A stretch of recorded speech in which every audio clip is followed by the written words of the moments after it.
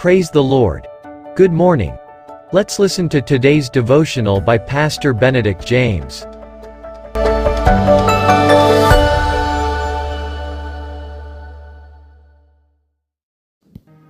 Greetings in the most blessed and sweet name of Jesus Christ. I welcome all of you to this victorious and joyful daily devotion once again. Topic for today: where there is no vision, the people perish. As we all know the definition, the ability to think about or plan the future with imagination or wisdom is vision. Every organization, be it a manufacturing company or any organization, there is a vision statement of the company.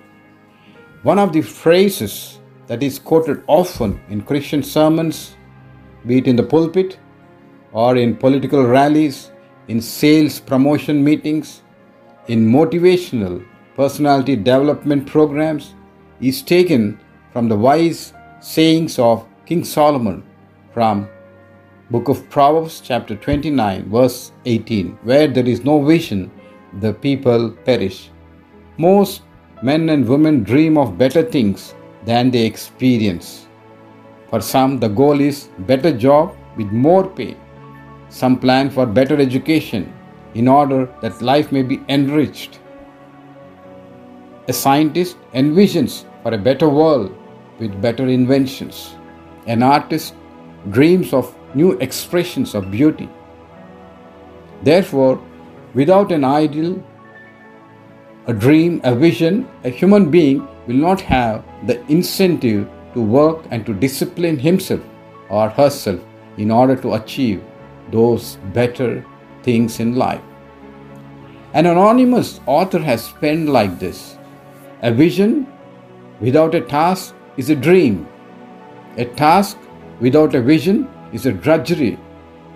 A vision and a task is the hope of the world. When we have a vision and task, we will be well placed in the society, in our profession, and even in our spiritual walk with Christ. Do you have the passion for the things of God pertaining to the kingdom of God and be victorious till the end? If not, we will be distracted, disappointed, defeated, and disillusioned in life at the end. Many Christians and servants of God too, who start off well, drift from their purpose and calling, falling prey to worldly pleasures and enticements and for earning instant wealth in wrong ways. Paul likens the vision of the Christian life to running a race freely without any weights, additional weights, and having our eyes steadfastly fixed on the goal of winning the prize. Focusing on the end rewards or targeted goal is fulfilment of the vision. Lord, be it our personal life, professional life, or spiritual life, help us not just to have the vision, but the needed passion and the willpower and the determination to work it out with discipline and steadfastness to reach our primary goal and to successfully finish our race like Apostle Paul and other great missionaries. In Jesus' marvelous name we pray. Amen.